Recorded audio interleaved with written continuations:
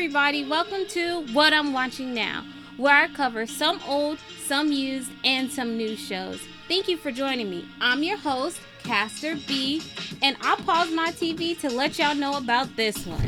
Jormungand, written by Keitaro Takahashi. The studio that does it is White Fox. They've also done like Goblin Slayer, ReZero, The Devil is a Part-Timer, Steins Gate. I recommend checking out all of those. It is divided into 2 seasons, which are made up of 24 episodes. It is based off of a manga. So a young international arms dealer has a child soldier appointed to her for protection. That is not a statement you'd hear every day. This is not your regular anime. It gives me like Black Lagoon or Gangsta vibes, but not as dark, but still enjoyable. Coco, or Miss Tiara, uses her international reach as a division leader in a company to illegally sell military-grade weapons in war zones. And when I mean military grade, I mean military grade. She often bypasses the lawful method, making her a target for like rivals in industry, rivals to those she sells to, or just people who want to get their hands on her inventory. Her primary focus is weapons, but she can get mixed up in transporting a lot of other types of merchandise. Due to her unconventional methods and just downright being illegal, she often has to take the road less traveled. And what I mean by the road less traveled, sometimes it ends up in the middle of a war. But she always makes sure she makes her deliveries.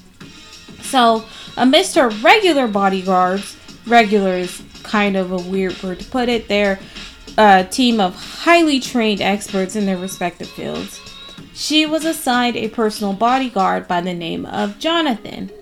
And due to some unfortunate circumstances, Jonathan, or better known as Jonah, has no choice but to agree to keep putting his life on the line for her as she continues to deal across the world.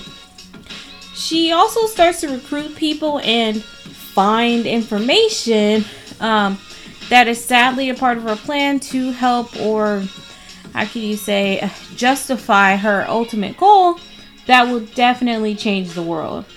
Honestly, it's kind of weird and too similar to what is happening now with the world of billionaires. It's almost scary, especially knowing the way this ends. Just remember, Coco, she is loco. In reference to Black Lagoon, it is action-packed. It's gun shooting, killing everywhere. But it can be pretty dismal, especially when you know it's a kid doing most of the killings. Jonah, who I would say looks like an Ishvalan, if you know the reference, has seen more war and death that it's pretty much just a part of his job. The anime pretty much follows the manga very well. It's not exactly a shot for shot, but it's relatively close. And if I can remember, and I do believe both the ending and the ending in the manga and the anime are the same. Jormungand, which is also a reference to the giant snake around the world, if you know that meaning. So if you need help finding the anime, just look up the giant snake around the world, and it's pretty much the same name. So if you're interested in possibly seeing how an arms dealer can achieve world domination, I definitely recommend Jormungand.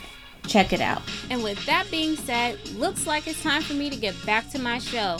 Once again, this is your host, Caster B, and thank you for listening to What I'm Watching Now.